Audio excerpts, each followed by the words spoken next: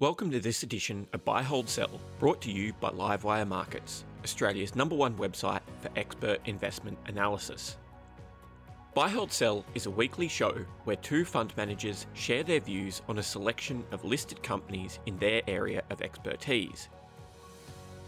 Buyers and sellers are what make the market, and you'll find that our guests don't always agree on the stocks being covered. Hit the subscribe button on your podcast player to be the first to receive new episodes each week. If there are stocks you'd like our guests to discuss, let us know by leaving a comment in the review segment. Remember, the views expressed in this show are not recommendations to invest. You should seek appropriate investment advice before making any investment decisions. And of course, please read the disclaimer in the show's notes. Let's get into the show.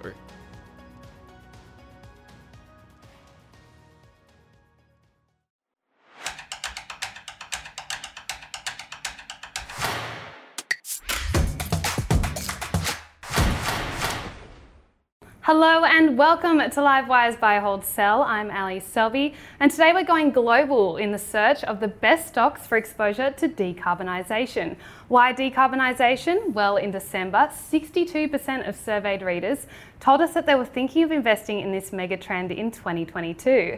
So today we're joined by Stephen Glass from Pella and Peter Wilmshurst from Nanook for their analysis of 5 market-leading stocks for exposure to decarbonisation.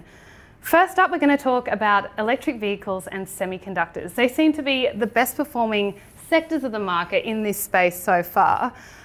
Peter, I might start with you. Sure. Do you see this continuing, or are there other sectors in the market which look more compelling in terms of valuation right now? We actually think with the run-up you've seen in some of those really high-profile areas that the valuations aren't as attractive anymore. So we think there's more compelling decarbonisation, net zero opportunities in areas like building energy efficiency, rail, packaging, alternative materials and the like. Are you still investing in electric vehicles and semis? Well, we think electric vehicles are very, very expensive, and we just can't make the valuation stack up. Today, the startup electrical vehicles are 60% of the global market cap for vehicles, but less than 10% of the revenue. So we just can't make the numbers stack up. So we haven't invested in the startup electric vehicle space. Yeah, that's completely insane. Okay, let's get on to some stocks. First up, we do have an electric vehicle producer and manufacturer. It's Tesla. It doesn't really need any introduction. Stephen, is it a buy, hold, or sell? Tesla is a sell, in Pella's opinion. We cannot make head or tail of the valuation. By our numbers, it has to be selling over 20 million vehicles by 2030. It's going to do maybe 1.5 million this year. Its margins have to be over 20%, which we don't think is achievable. So we can't make the valuation work, so it's a sell. Okay, over to you, Peter. It's taken investors on a wild ride in 2022. It's down around 27% year to date. Is it a buy, hold, or sell? It's a sell, notwithstanding that short-term sell-off from a pretty extraordinary run. You've got an extraordinary company, extraordinary CEO, perhaps matched or even exceeded by an extraordinary valuation. So we wouldn't disagree with that.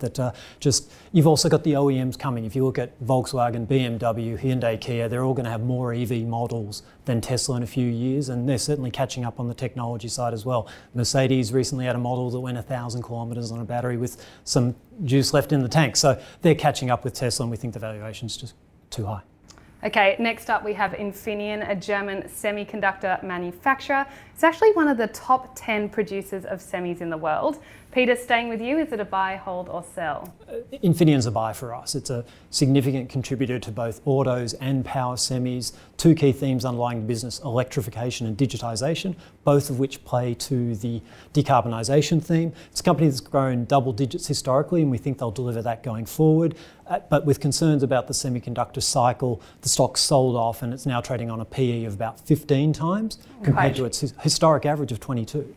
So a buy for us. Okay, over to you, Stephen. Its share price is down around 34% in 2022. Should investors be buying the dip? Is it a buy, hold, or sell? Infineon is a hold for us, but it is edging towards a buy, so we actually agree with everything Peter said. For us, we would like to get it a little bit cheaper. The one reason we're a bit reticent at the moment is they're not investing as aggressively in their capex as ST Micro, which is one of its competitors. So at the moment, we're actually more in STM, but it's held up a bit better, and we think think that Infineon is one that we might be switching into in due course. Okay, last but not least, we have Vestas Wind Systems. This is a Danish manufacturer of wind turbines. It actually generates more than 145 gigawatts of energy with its wind turbines in 85 different countries. Stephen, staying with you, is it a buy, hold or sell? Vestas is a sell. There's a lot to like about it. It is the leader in wind turbines. It is the most global, has a global footprint. It's got a great service business. The list can go on.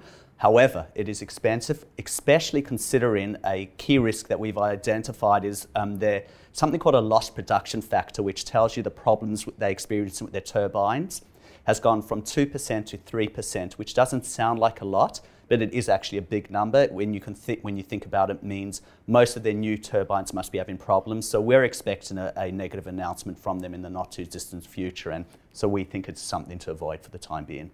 Okay, Peter, over to you. Its share price is down around 6.22% since the beginning of the year. Not as bad as Tesla and Infineon. Is it a buy, hold or sell? It's a sell for us and for many of the same reasons. The valuation just doesn't stack up. It's, yes, got exciting growth, really clear leader in wind energy, which we're big believers in. But this is a company that's had a really patchy track record of profitability in the past. If you look back over the last 10 years, they've averaged a 10% profit margin.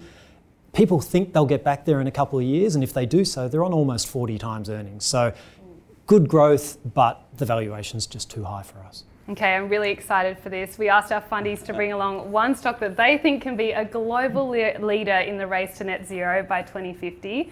Peter, what have you brought for us today? So for us, it's Carrier. So the company was spun off from United Technologies a couple of years ago and really one of those leaders in building energy efficiency. And if you look at decarbonisation, buildings use around 30% of energy demand, 18% of greenhouse gas emissions. So the commitment that Carrier's made is that they're going to decrease their customers' greenhouse gas emissions by 1 gigatonne by 2030. That's about double Australia's emissions. So it's a really meaningful cut. And the company thinks they'll double their rate of business as usual revenue growth through building energy efficiency and digitisation of buildings. And for that, you're paying 18 times earnings. So we think that's an interesting play on what's a pretty key theme. Okay, over to you, Stephen. Your time in the hot seat. What's your next global leader in the race to net zero?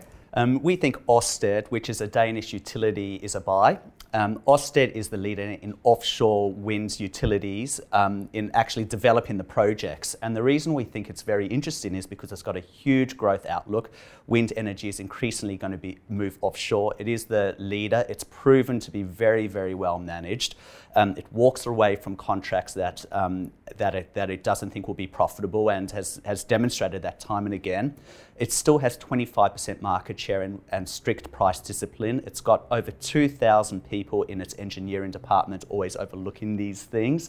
And we also think it is a great play on green hydrogen, because green hydrogen is going to need things like wind turbines in order to manufacture it. So we think it's got a very, very attractive long-term growth profile, and we think it's a very attractive company to invest in.